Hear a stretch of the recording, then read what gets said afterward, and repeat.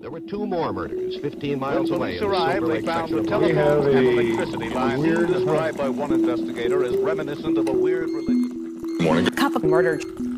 It's not a rare thing for a criminal to flee the police in an effort to avoid arrest. But on July 20th, 2007, a man murdered two college students, fled, and avoided U.S. prisons for 6 years. So, if you like your coffee hot but your bones chilled, sit back and start your day with a morning cup of murder.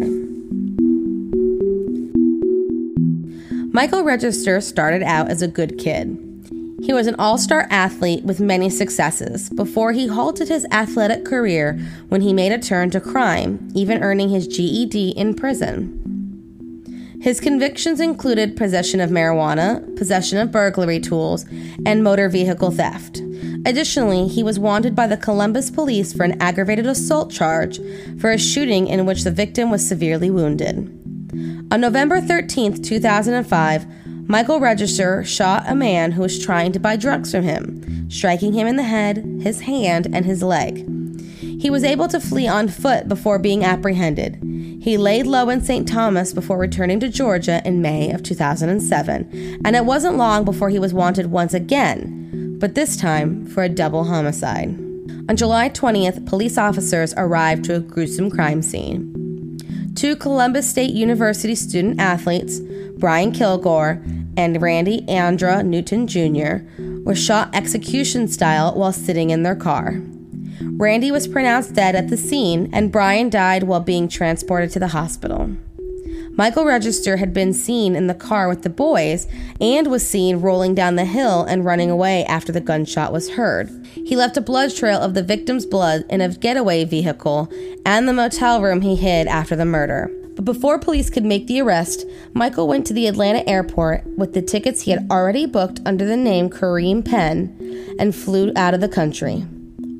On July 26th, he was added to the FBI 10 Most Wanted list, which helped to make an arrest on August 27, 2008 on the island of St. Martin. Extradition was supposed to take around 2 weeks to several months, but thanks to Register's lawyer and his many attempts to postpone the hearings for multiple reasons, Michael Register wasn't sent back to the U.S. until 2009.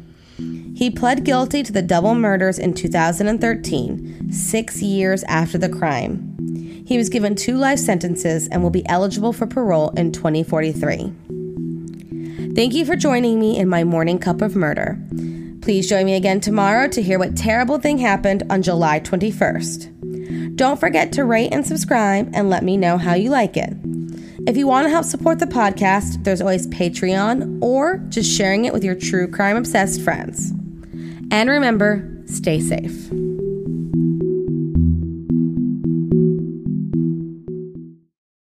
Thank you for listening to Morning Cup of Murder. This is a daily podcast that tells you what happened on this day in true crime history.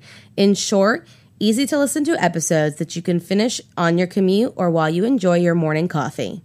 So make sure you check back every morning. My name is Karina. I am the creator and host. You can find Morning Cup of Murder on Twitter, Instagram, and Facebook. I have also set up a Patreon where you can donate a small monthly contribution to the podcast. All those links are in the episode description. Thank you again, and have a wonderful day.